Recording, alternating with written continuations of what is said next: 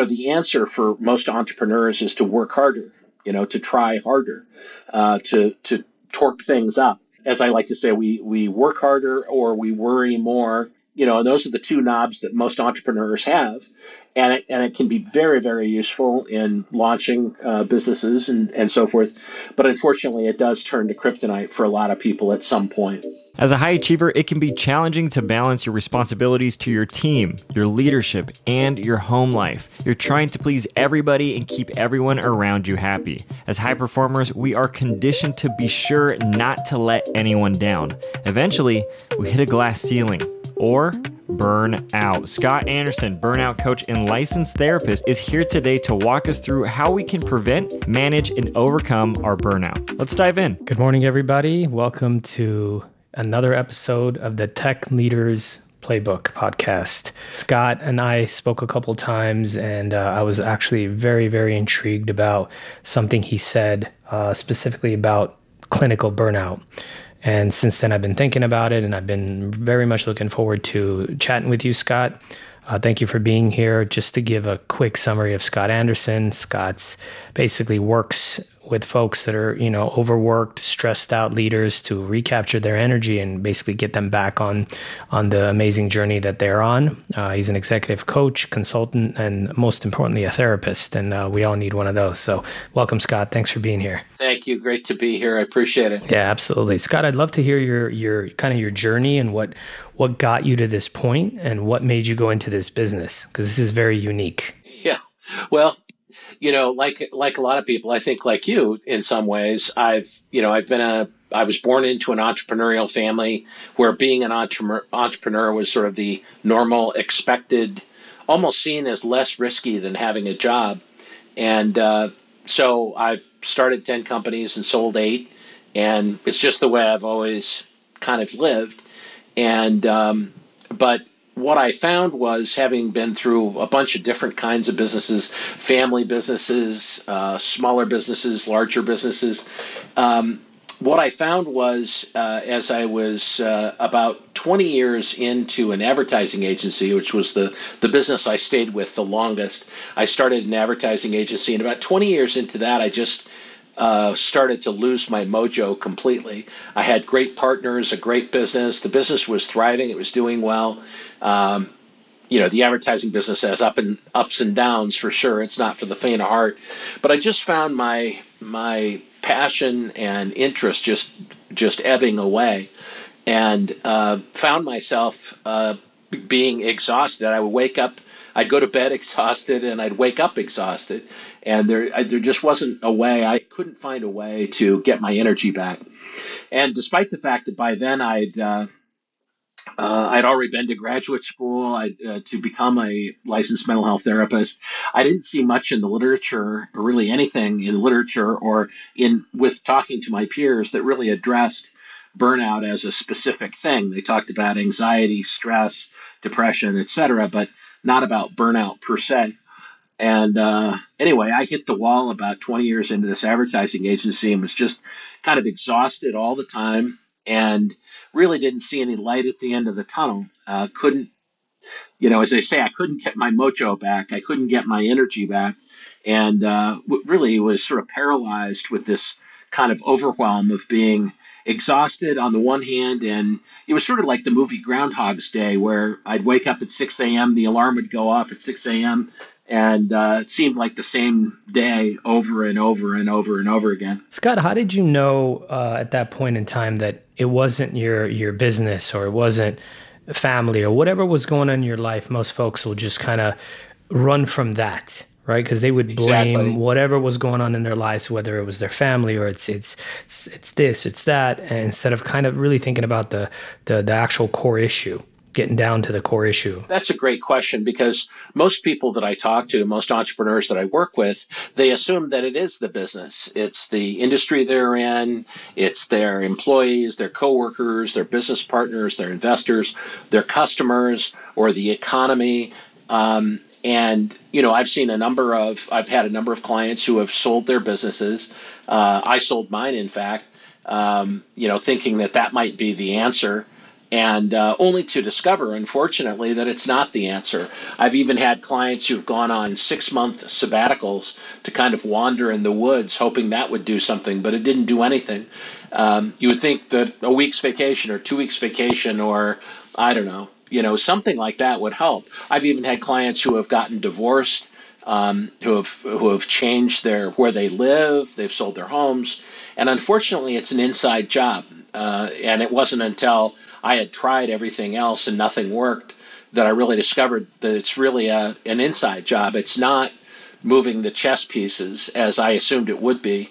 It really is an inside job, and that was kind of a horrifying recognition on the one hand, but on the other, it was the beginning of the way out. It was really the answer, although I didn't see it at first. Scott, we always talk about how the burnout could affect us as individuals, but I'm curious to see, as a family guy and at the time an entrepreneur who probably managed quite a few people, what was the impact, negative impact in this case, both on your life and also theirs? Because we forget how much of an impact we have, both positive and negative, if we're not in the right train of thought or in the right place in our lives around other folks. Can you tell me about that? Exactly.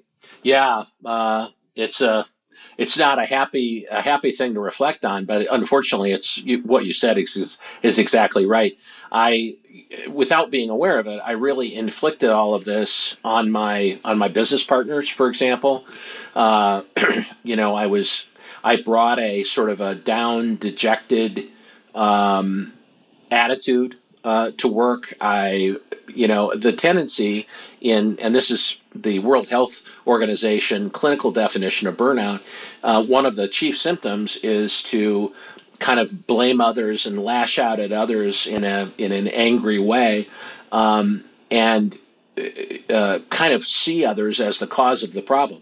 So, I was lashing out at coworkers. My wife, it was a real struggle for her. She's a saint to have put up with me, because mainly what she saw was that she would say, you're with us, you're physically with us, but you're not present. You're not there. Your mind and your spirit are somewhere else. And if you've ever heard those words, you know that this is really serious and really, really bad, where both my wife and my children noticed that I'm kind of like a zombie. I was like a zombie at home. I was there physically, but my mind and my spirit weren't there. What a shame, right? I mean, I don't know how long this was for you, but what you almost could look back as lost years, or hopefully something you gained from it. Scott, what is the actual clinical definition of burnout? Because it's often in our industry, especially tech, it's, again, every word is misused. You and I talked about that. Yes. Every, psychological safety is such a beautiful thing when you really think about it, but people misuse it. Mental health, it's such an important kind of a conversation to have, yet people misuse it and use it as a way to almost leverage it for things or time off. And so a lot of things go in the wrong direction. And so words are misused, and then they become fluff to us entrepreneurs or business owners or leaders, and we don't want to hear it. And then we get affected by it. So I'd love to know what the actual definition is, and more importantly, how the hell do we get away from it? Because I don't want to be clinically burnt out. Well, the World Health Organization and also the American Psychiatric Association both recognize burnout as a clinical disorder. But you're exactly right. It's been misused since the term was coined in the 70s. The term burnout was coined by some psychologists who studied actually, and it's interesting given our history with COVID, but they were studying the level of passion that emergency room doctors and nurses could sustain or couldn't sustain over months and years in the emergency room. And when they described and coined the term burnout, they were talking about the passion to heal and to be a healer and a caregiver burned out, that passion was kind of snuffed out like a candle went out, and they considered that to be burnout. Today we might call it empathy fatigue, but burnout still fits. So the World Health Organization has defined it in basically three ways. It broadly, what clinical burnout means is that you have completely exhausted yourself, and you've been under stress, uninterrupted stress for such a long period of time, that you begin to experience both physical and psychological symptoms. The first and the most common, and probably the one that people notice the most often, and I noticed the earliest, is just a complete bone tired mind, body, and spirit exhaustion. And as I said, I would end the day exhausted, go to bed, and if I could sleep, I'd wake up exhausted. And that's one of the telltales that I hear from so many of our clients. I'd say 99% of our clients is this sort of fatigue that doesn't go away. Along with that, this is kind of the second leg of a three-legged stool. The second main cluster of symptoms has to do with being isolated psychologically, or in other words, sort of withdrawing. You may be with your family physically, or with your coworkers or your partners physically, but psychologically you're isolated. You begin to isolate yourself from other people, in terms of confiding in them, sharing things with them. You tend to sort of close down. And then when it gets at its most severe, the third cluster of symptoms has to do with being showing anger, resentment, particularly kind of a victim mentality, where you begin to blame other people for the symptoms that you're experiencing, including the fatigue and the internal loneliness. So that's basically the definition, the clinical definition of burnout. But it all stems from an exhaustion of mind, body, and spirit that results from unrelieved, uninterrupted stress over a fairly long period of time. And it doesn't really matter so much how long the period is. What matters is the effect that it has on the individual. How do you differentiate this and depression, which is often also a common thing that comes with from all of this? That's a great question. And in fact, there are a lot of commonalities. I mean, if you drew a Venn diagram, there would definitely be overlap between depression and burnout. But burnout, the thing that distinguishes burnout is the stress as a causation, or in other words, to be under a unsustainable amount of stress for a long period of time and without relief. That's the main cause. And it's not necessarily the cause for all depression, though some depression does result from an excessive amount of stress. So there's definitely some overlap. There's also some overlap with generalized anxiety disorder. There's certainly some commonalities. But again, what distinguishes clinical burnout is this factor of having been under an excessive amount of stress that's unrelieved for a long period of time.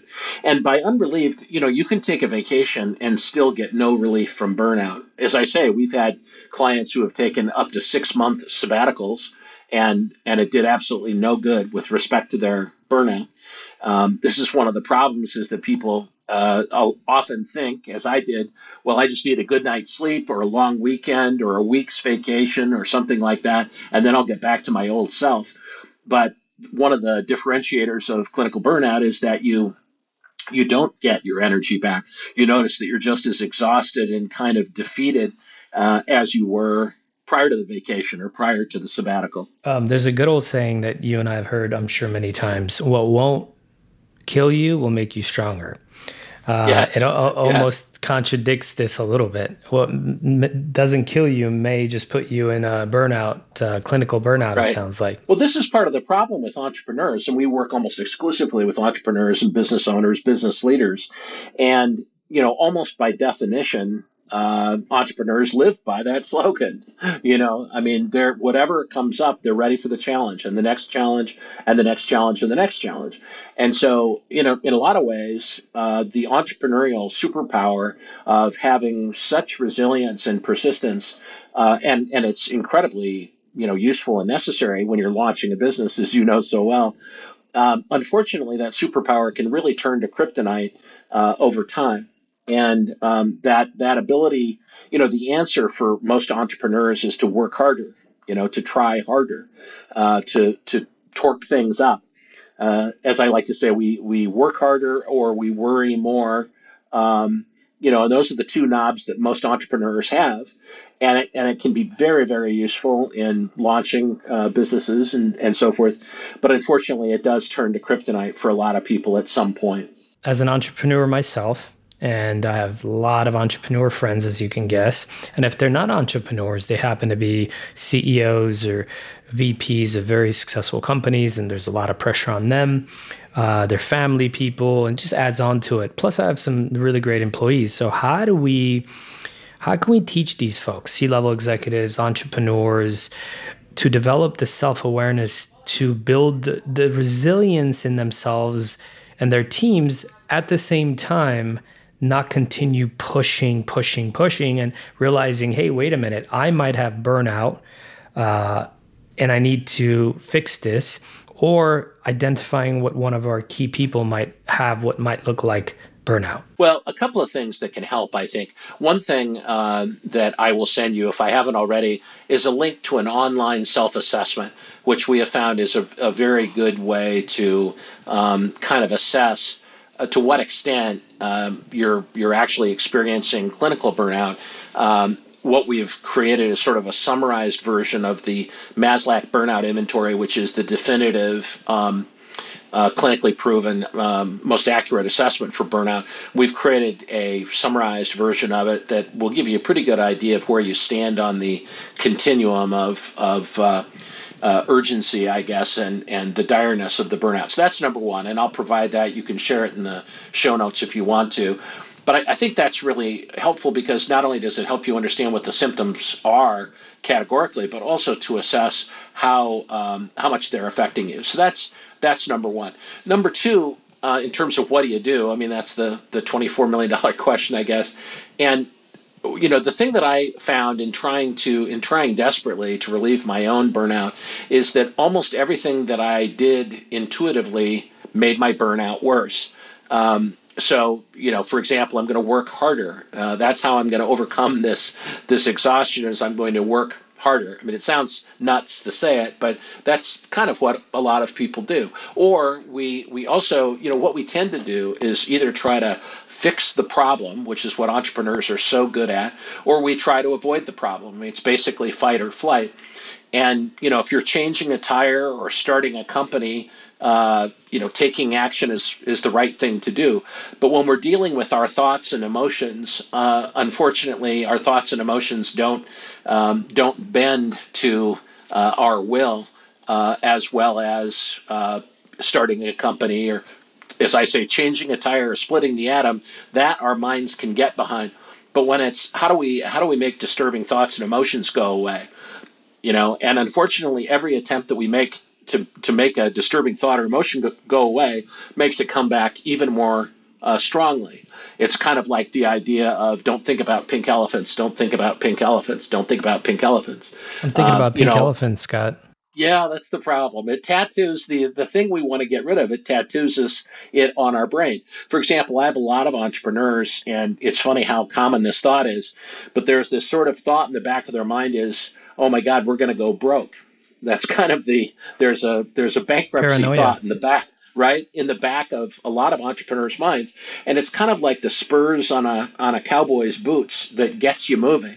When you think about going broke, you think, I sure as hell don't want to go broke. And so you work harder, you try harder, you get more creative and so on. But unfortunately, hearing that is sort of like hearing don't think about pink elephants, especially if you're trying to make that thought go away. And what we do is actually drill it into our minds. So unfortunately, a lot of the things that we do it naturally and intuitively to make burnout go away make it worse. And I had to learn this the hard way, that all of the things that I was naturally inclined to do made it worse. So one of the main things that we have to do is to kind of make friends with some of our disturbing thoughts and emotions, and to really begin to accept that they're just thoughts and emotions. And we've developed a system called Burnout Breakthrough that actually takes you through a process of doing that.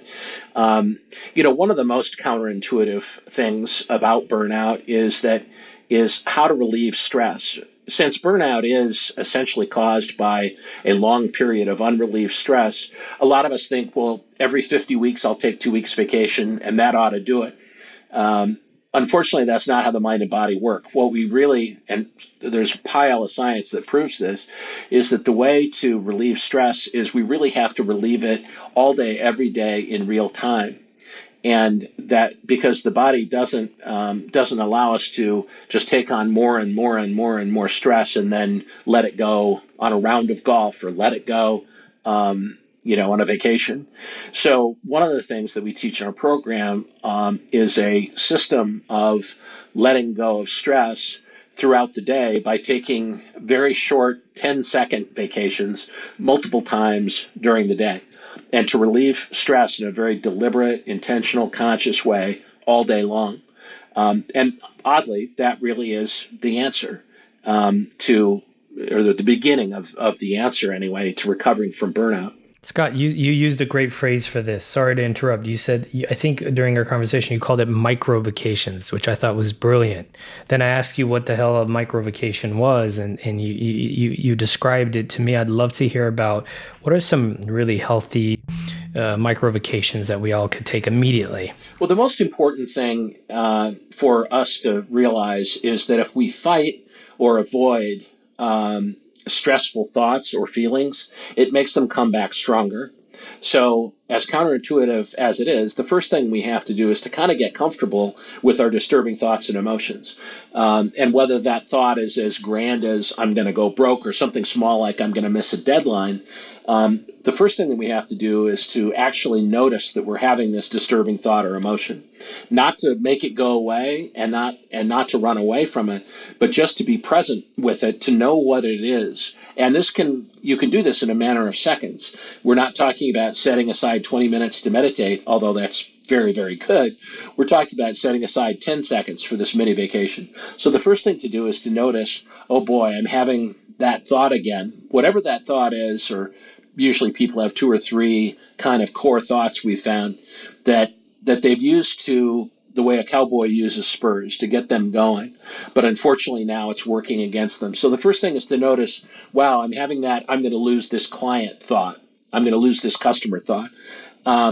Second is to, once you've noticed it, is to name it and say, oh, it's the I'm going to go bankrupt thought, or it's the I'm going to lose the client thought, or whatever seems to be a recurring core thought.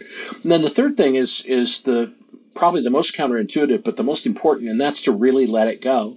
And by that we mean to, and we teach a very simple breathing technique, but it can be as simple as just inhaling as you name the thought, and then exhaling as you let it go. Inhaling through your nose as you call the thought to mind, and exhaling through your mouth and visualizing it, actually the disturbing energy leave your body. Now, this sounds like it's complicated. It's really not. It takes 10 seconds or less.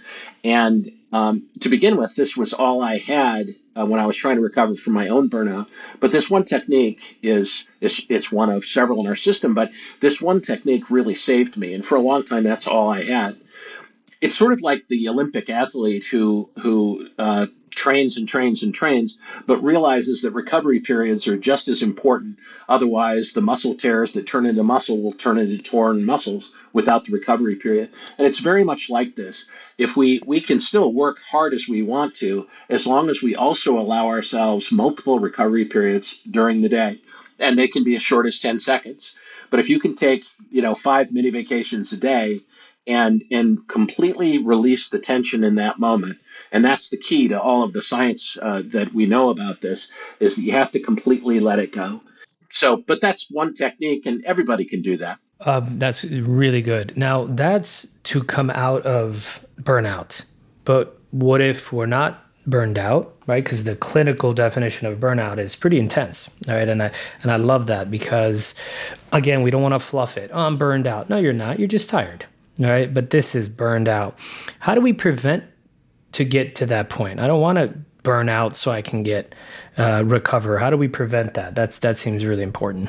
Yeah, it really is. And, one of the one of the things about burnout that I really resist is that sometimes it's used as an excuse. And unfortunately, a victim mentality is kind of a symptom of burnout. I mean, one of the most important things for all of us to recognize, employers and employees, is that that we're really responsible for managing our own burnout. So, I mean, if you work in an environment that is toxic or misogynistic or racist or in some other way overtly bad, then run away screaming. Don't stay another minute. If you work for an unreasonable person and there's no sign of light, then walk away, do something else. But for most of us, it's not quite that way. More in my experience, we've been doing this for 7 years now. People really cause their own burnout, and that's not a very popular thing to say. But that, in 99% of the cases, that's what we've seen. If it isn't a misogynistic, racist, horrible, toxic situation, and in that case, absolutely get out of it. And what happens is that high performers tend to have several things in common. Number one, they tend to be perfectionists, and they tend to be people pleasers at some level or another. Or at a minimum, they like to charm people and win people over and compete and win, basically. And those are great traits, and they're especially good for entrepreneurs, and they predict good things for entrepreneurs.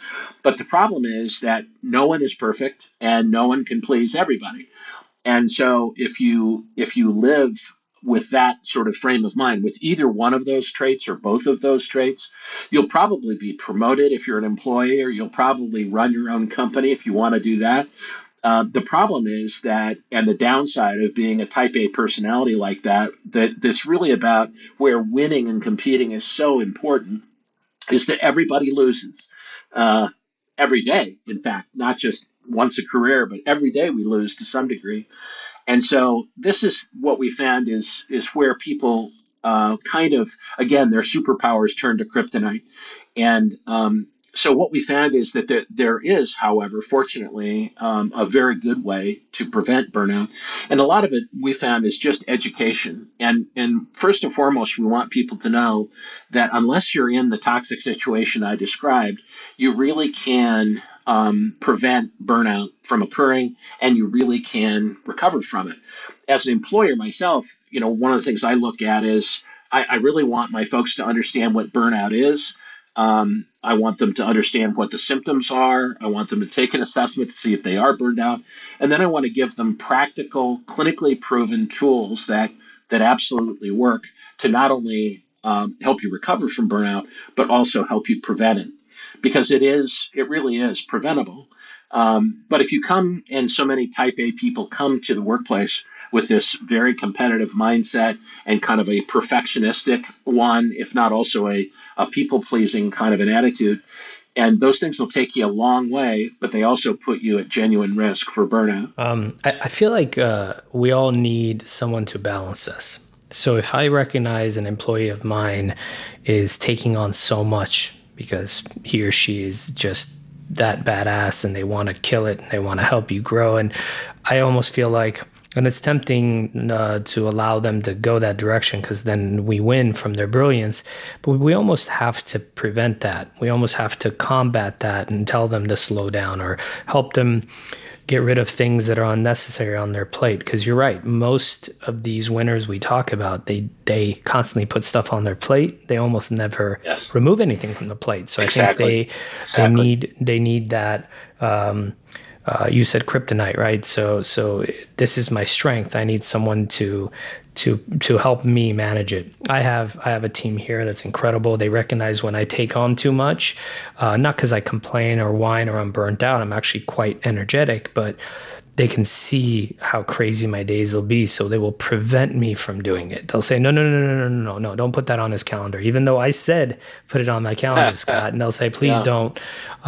Let's do it for next week. Nothing's gonna, break in the meantime. So I feel like we all need a balance in our lives. Not to go on a depressing topic, but I was talking to a friend of mine. We were having coffee, and he told me that his construction guy basically, unfortunately, overextended himself and ended up committing suicide, which was really, really, he said it really put me in depression because I realized, man, this guy was a good guy and he had a good life, but basically he had what I think sounded like the opposite of a balance, right? In my relationship, I'm the guy that pushes, and my wife's the one that, hey, we don't need that. Let's take it easy. Do we really need to buy that? Do we need to build another this or that? And so it really kind of balances me out. In my business, I have my business partner, and I have my goons.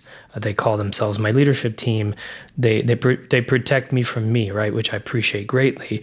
This gentleman sounded like he had the opposite. He had people tugging at him to do more, take on more, do this, take on this project. And I think it was just too much. And I mean, it's really depressing to even think about that, but that's how far this could be pushed in the wrong direction if not taken care of. So I'm glad someone's out there, yeah, right, as an expert to help. It's absolutely right. And, part of it is that, again, if you're wired this way to compete and to win and to put points on the board and to achieve excellent, to really crush it, as you say, unfortunately, that very urge and the rewards that you get from living that way can, in fact, kill you. And, or at a minimum, can kind of turn against you. And, I didn't, when I first started my own search, I really despaired if I'd ever find a way out, but there absolutely is a way out, and it 100% works. I guess that's the thing that I would want to leave with anybody who's listening to your podcast is that if you're in this boat, the good news is that you can absolutely get out of it and stay out of it permanently. But you're going to have to try some things that are pretty counterintuitive for type A people. But oddly, it doesn't mean that you give up on being competitive or ambitious. In fact, you can perform at an even higher level once you make these changes. Sometimes people think if I stop being a top type A person, I'll have to give up on my career, give up on who I am. But the opposite is true. Actually, once you get this behind you, you actually can rise to a much higher level than before. Agreed. You said something earlier. You said, let it go. Really good. There's a powerful book I'm reading that a friend of mine recommended. It's called The Untethered Soul. I don't know if you've read it yet, Scott. I love it. I love great it. book, Yeah. right? And it's funny when you're reading it, you're like, easy for you to say, but it's brilliant. It's literally just let it go. It's not worth it. It's fine. One of the things that's great about that book is that Michael Singer, the author, built a $1 million or $1 billion medical records company.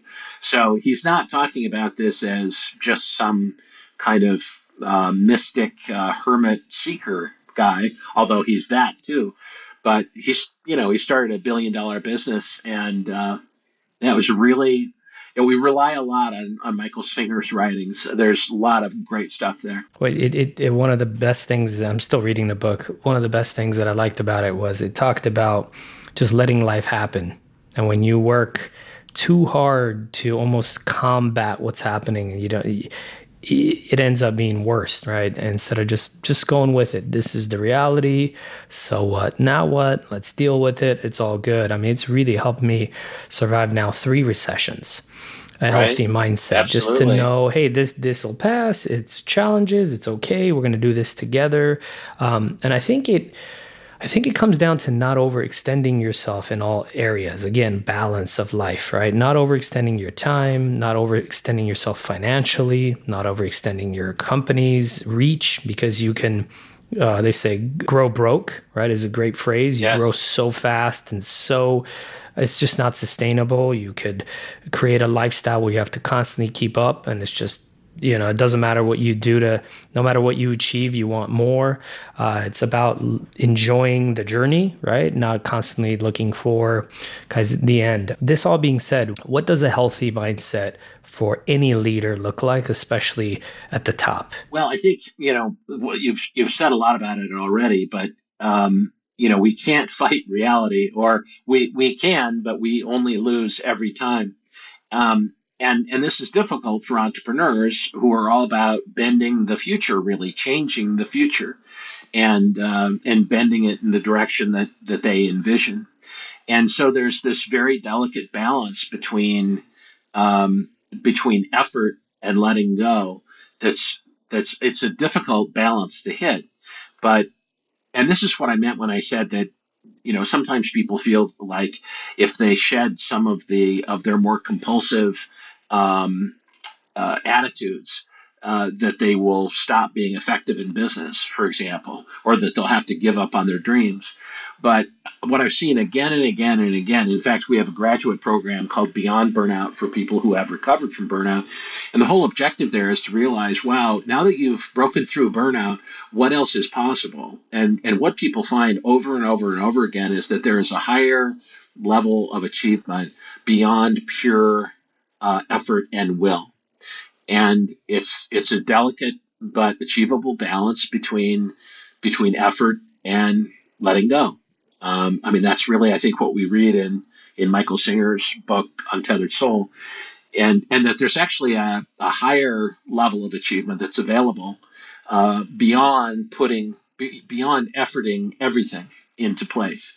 If we can sort of relax into this dance with reality and respond the way that you respond to a dance partner, it's really not only much more sustainable and fun, but from our client's perspective, their level of achievement is much higher than it was before. I'm thinking of one client in particular who was working himself into an early grave, working 70 to 80 hours a week, really successful business, but he was killing himself, not seeing his family.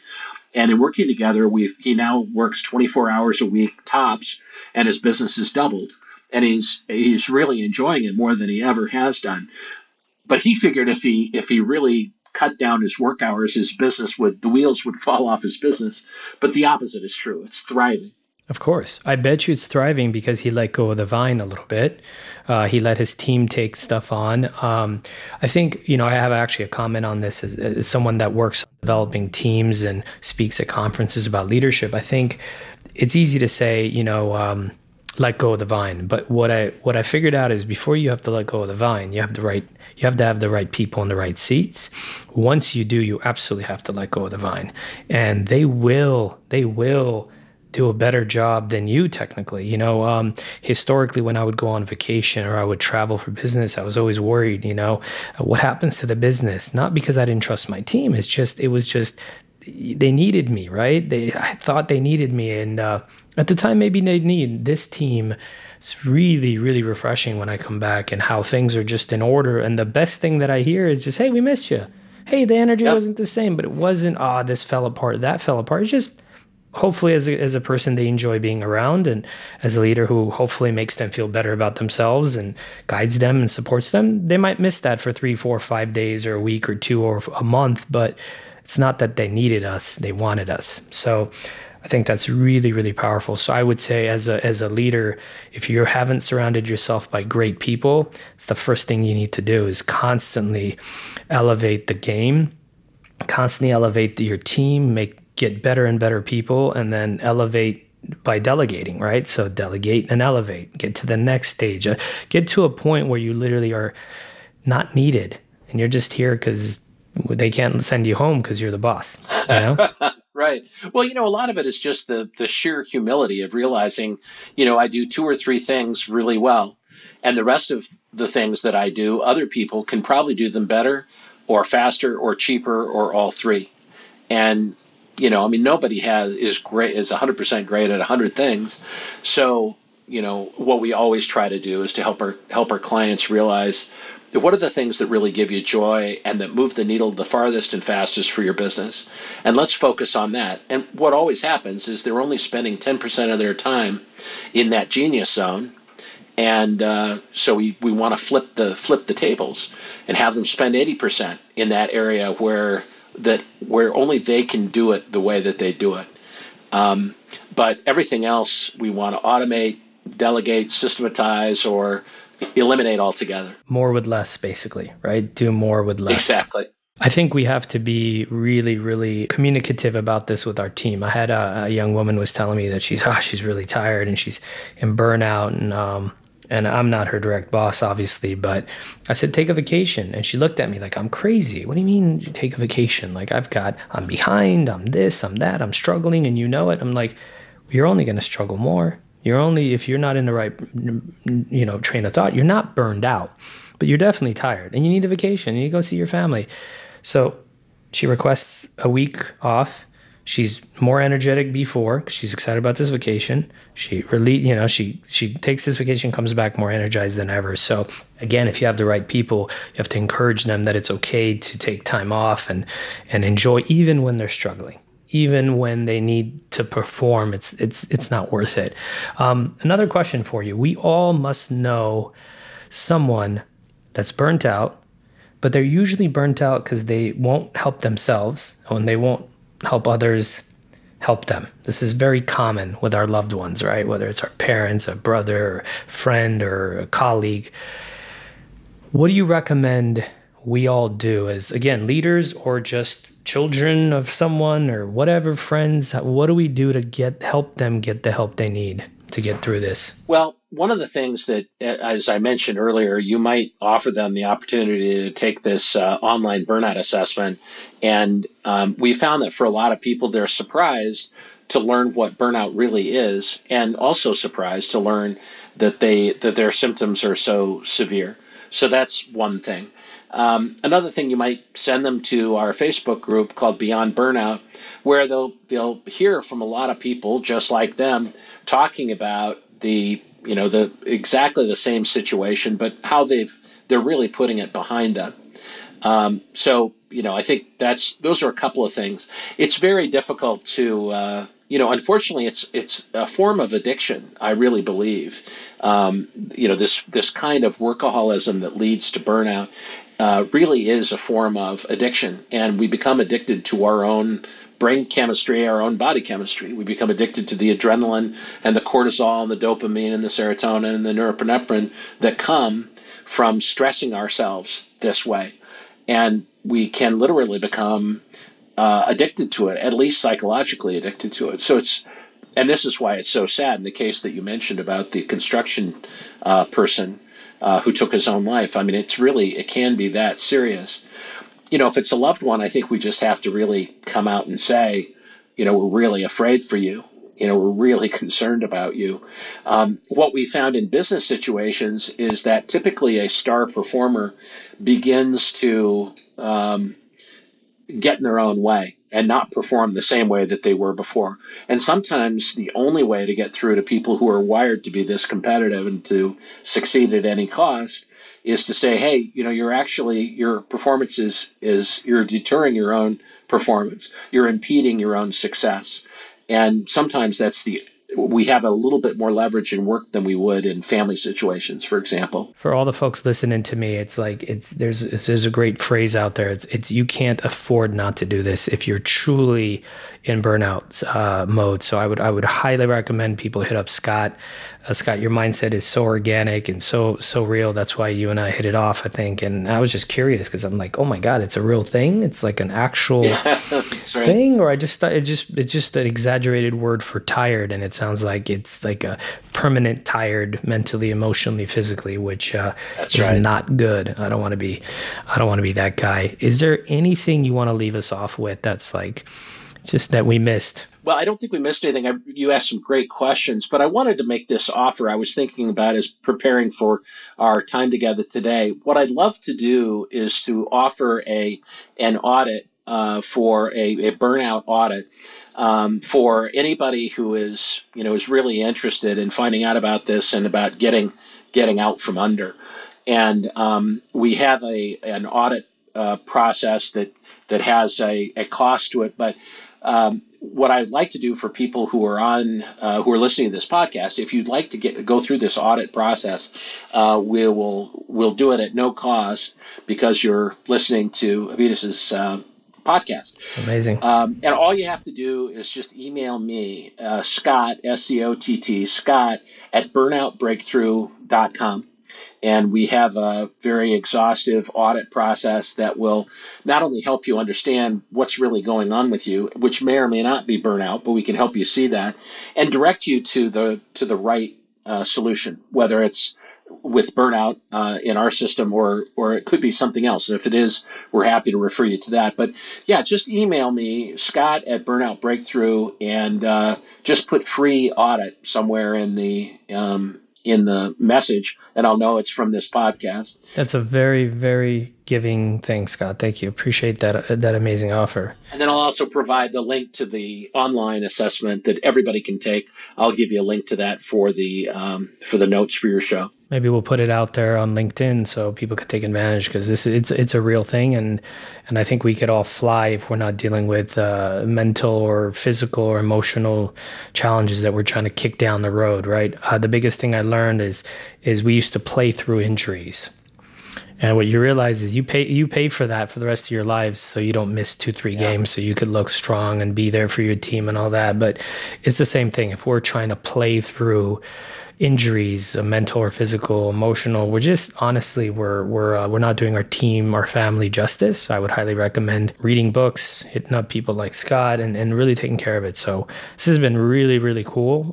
Scott, thank you for being here. My pleasure. Thank you. And I'm glad we talked about a very serious topic, and we did it in a very organic, random way, as I like to keep it.